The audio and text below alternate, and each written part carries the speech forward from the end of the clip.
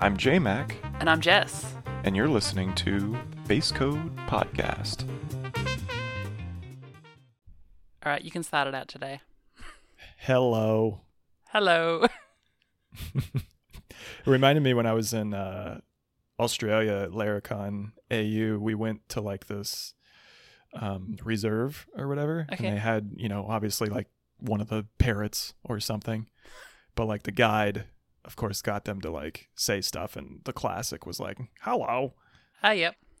I don't know. Every now and then I'll just randomly be like, hello. So At least it gives us another interesting way to start the show. what's really funny is I catch myself doing it the most. We're expecting in late October, early November. We'll see. But we're at a place where I'm supposed to be like also kind of like talking to the baby. Oh, right.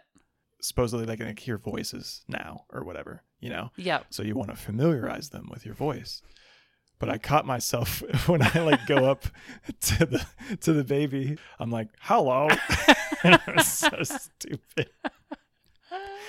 It's so dumb. I wonder what the... So I got to knock that off. Yeah, I wonder what kind of effect that will have. What lasting effects.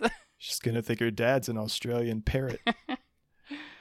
So, but you know how people do that? Like when you talk to a dog Yeah, or a yeah. baby, you make a stupid voice. You just make like a little, hey, hello. Yeah, I recently got a dog. My first dog that's my dog. My partners have had dogs, but this is my first my dog. And Yeah. I definitely have a dog voice that I'm just having to learn to live with. But thankfully I'm not recording it, so I don't have to hear it. Yeah. Yeah. I mean, it's all fine, but it's just, I'll catch myself doing it. So yeah, it's kind of an awkward twitch, I guess, or quirk of mine Yeah. to use a goof voice. Anyway.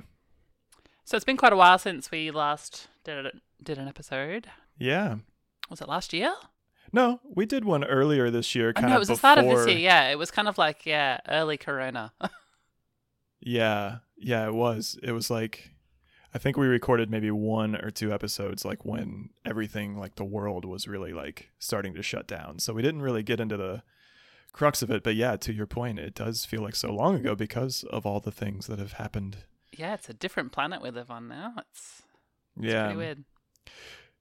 Fortunately, though, on a positive note, I did see like actually truly a few people on Twitter, a few, like literally 2 or 3, but it's still some people were like, hey, when you recording the next one? So Oh, nice. I figured it was about time. Awesome. So yeah.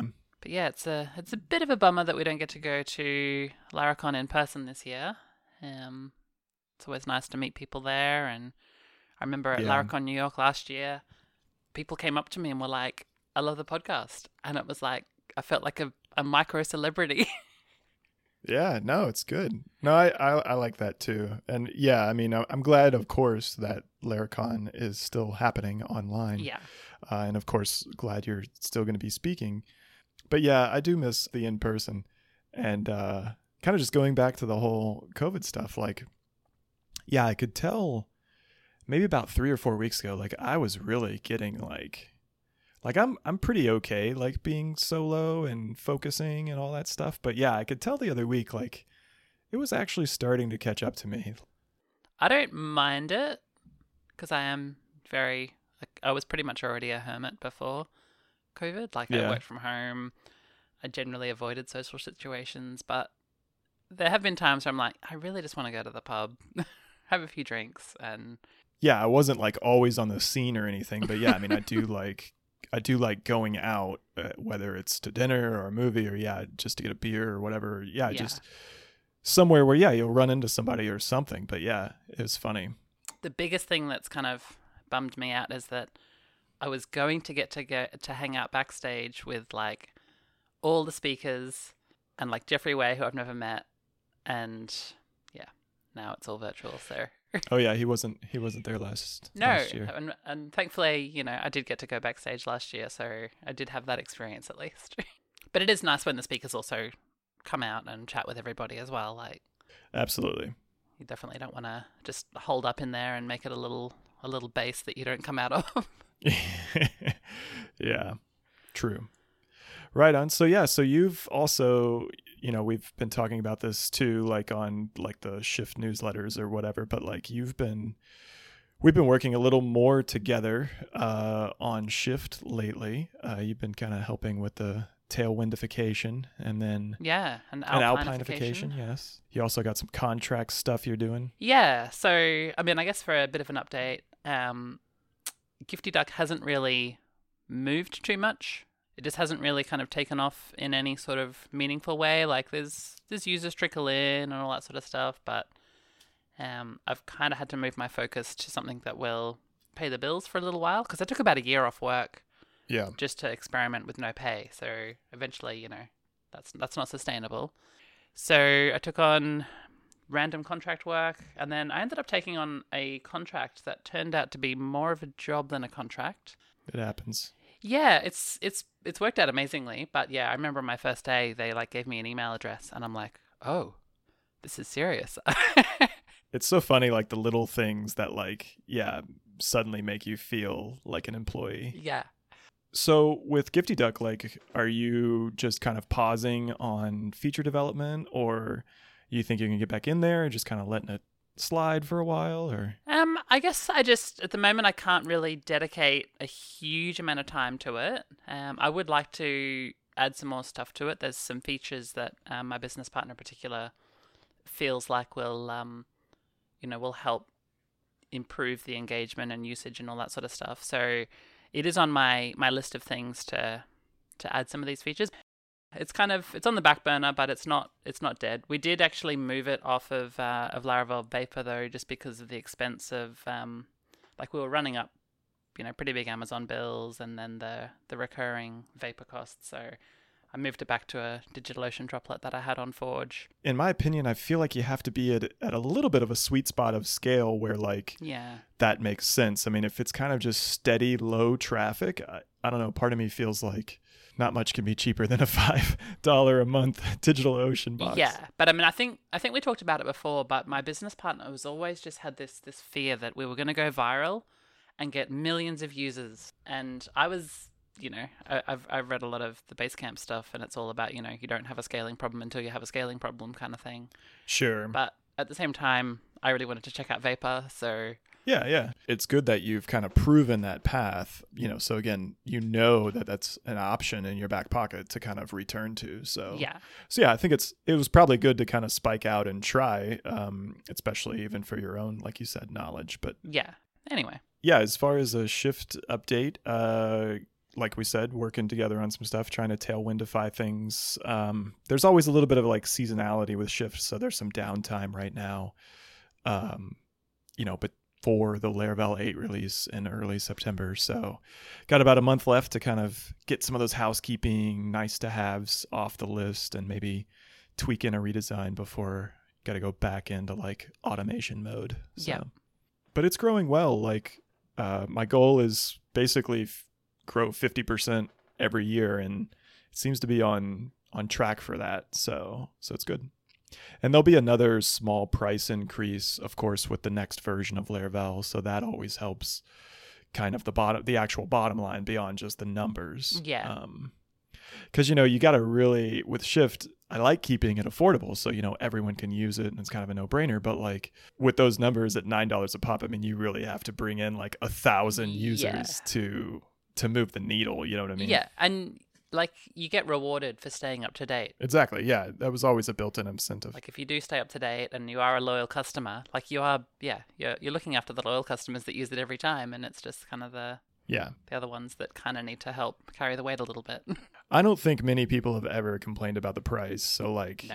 But yeah, it's just a tiny little pricing tier that, yes, does give a nod to being on the latest version. So anyway, good catch up for kind of the old podcast, since we were talking about like SaaS and our products and stuff. But like, I think this one I'd like to focus more on maybe, you know, Laravel specific topics and kind of like some coding style and stuff, because I've been tweeting about that more lately personally. And I know you've also done some tweets, you know, some like hot tweets, you know, that have gotten some good traction.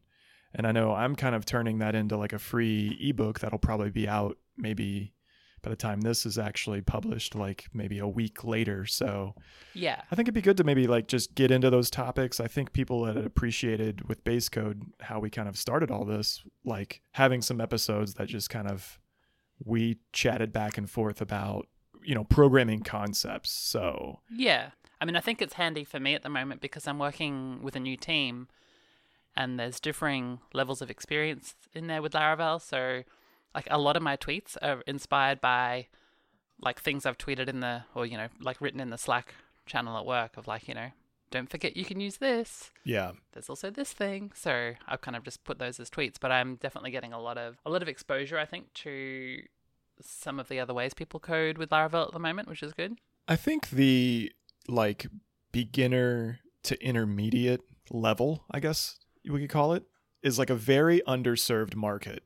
Yeah. Like I feel like beginner isn't so bad. There's things like Laracast, right? And you can just get a subscription, pound the videos, pound the web, read the forums, and there's other books too, like Stauffer's books, like Up and Running, and even Taylor's original book is probably still relevant. And we can link to these in the show notes, but like I just feel like once you're kind of past that, you kind of start to code by coincidence. We talked about this with Base Code. Like you kind of just code and it works and you never really think the wiser, right? Yeah.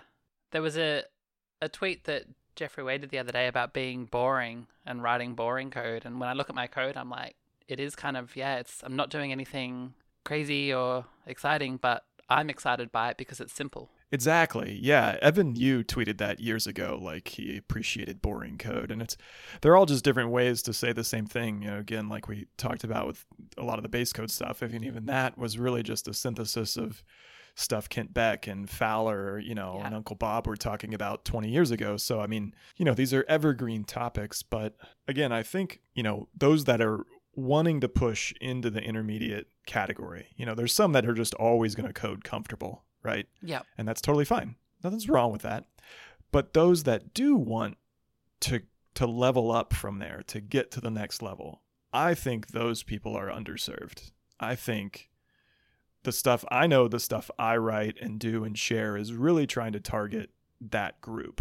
Like the group that they're familiar with Laravel already, but maybe there's just some things they don't know and, they're looking for like advice, or they have some experience of like managing Laravel applications or a long-running single application, and they're kind of just like, how could they're starting to wonder, like, how could I do this better? Yeah. And I mean, not everything is in the documentation, so it's not as simple as read every page of the docs. It's such a huge framework with so many different little secret features and ways to use it. And like if you don't keep on top of it or have some tactics, which I'd like to go over on how to kind of like find these things, then you can end up writing things the old way, so to speak.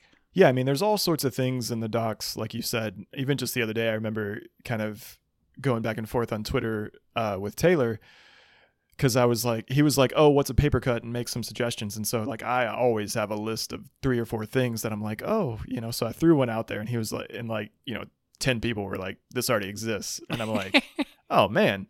I was like, well, in a way it doesn't surprise me. I was like, yeah, that doesn't surprise me. I must have missed it in the docs. Yeah. And a few minutes later, Taylor was like, added to the docs, and it was like, nice. But it was funny because all these people were like, yeah, it's documented. I'm like, send me the link. Yeah. Put up or shut up. Which they did after he published it. Yep. But yeah, I mean, to your point, there's a lot of things that aren't always in there. But even when they are, again, there's a lot of different ways to do things specifically in Laravel or really any framework. So to layer in those aspects, again, from Base Code of like symmetry, of how to just give that code a little more cohesion, between the various parts. How can the, controller and the model and the view all feel Laravel-y, how can they all feel like, home and easy and boring? Yeah, I think that's one of the biggest sort of keys to it is learning how to speak like the Laravel way, in terms of like learning the Laravel language and all the conventions. Because you get to a point where you kind of just assume things will exist, and they do, because there's this kind of this natural way that it's evolved. And like one of the secrets to getting a PR into Laravel is if you find something, and if you're really attuned yourself to what Laravel is like, and you reach for something that doesn't exist, and you're like shocked that it doesn't exist, then that's probably a good case for, a PR. Yeah, if you really kind of line it up with Laravel, like, again, symmetrical, right? And it's cohesive and it feels like part of the language, it's pretty high likelihood it's going to get in there. Yeah. And I remember like a while ago, I'd submit a PR and I got one in, but Taylor changed the method name. And I'm like, yep, fair enough. And then more recently I submitted one and Taylor left the method name. And I'm like, maybe this is a sign that I'm starting to understand, the symmetry and all that sort of stuff of how things are named a little bit better. Like a couple years ago, I used to say, and this was even beyond just Laravel, I used to say something like, don't fight the framework, right? Like, and I think some people get what that means, but it was kind of like, it was a little antagonistic, it was a little like, defensive. So like more on the positive side lately, what I say, and you probably maybe remember this from the Laracon AU talk, and it's one of the kind of the principles that I have, in base Laravel is like grok the framework, like emulate it. And that's what we're talking about here. And I think when you start to challenge yourself, even just to kind of have that goal, you push yourself in ways, to write better code or to find, more native ways to do something. It helps when you really relate to the way Laravel's written. I still remember when I first came across it, I'd played with other frameworks and, they did their job as a framework. But when I came across Laravel, the way that you kind of expressed your code really, really resonated with me. And so I've found, at least, I can kind of naturally write things that will feel Laravel-y. Yeah, and I think that's maybe like a good point to end on too, is like when you can tell that there's care that went into something, you want to care for it too, right? If you have the right mentality, like you want to care for it too. Like if you get some beater, used car, you're probably going to continue to beat it up. And again, actually, as we talk about this, we stumble directly into the broken windows theory I was just thinking again, that we've talked about before. So like the point is like, you can tell that Laravel was crafted, right? And it's part of its branding, artisan, craft, all these things. Yeah. It just creates that tone of being encouraging to do more with your code, right? Yeah. And I've heard, I think Taylor on a podcast fairly recently was talking about painting the back of the cabinet. So it's about, putting in the attention to the things that most people won't even see, but it's that quality and craftsmanship and care that goes into it that at least really speaks to me. And like you said, it makes me want to, leave it as good as I found it, and make all my code that extends off Laravel be, of similar quality. At least that's my goal. Exactly. I think that's the point, is that most developers are going to see that, and that is going to be the invitation to, again, level up maybe a little beyond the level of code that they're currently writing. Yeah. So, but you have to have that. I've kind of, in a way, like given up on that. And it's not necessarily like a pessimistic outlook per se. I think I've just realized that when it comes to tech, especially, it's kind of like it's just a very hard dynamic, because you either come off like the get off my lawn boomer, yeah, right? You're like talking to a teenager in a way. Like there's so much emotion around it that it's just so hard. You have this razor thin channel to communicate to them with, where you might get something through, right? Yeah.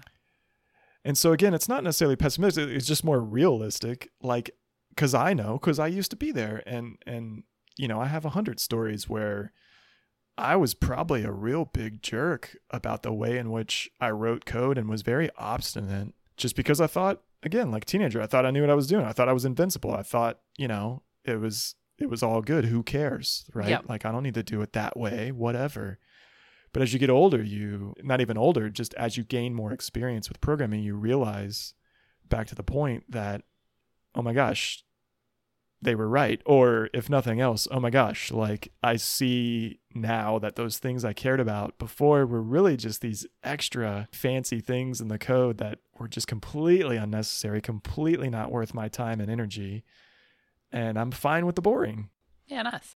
Well, I look forward to continuing to talk about this because I've kind of made it a bit of a mission of mine lately to work out how I can inspire like a quality first mindset in developers, and at least those that want to strive for that. So, yeah. Yeah, we'll keep touching on that, I think, in this series, but specifically, we're going to try to get more into like code topics, and maybe even a few can mirror like some of the concepts that I talk about in like base Laravel. Yeah, true. Cool. All right. Well, I'll see you next time then. See ya. Show notes for this episode can be found at basecodefieldguide.com/23.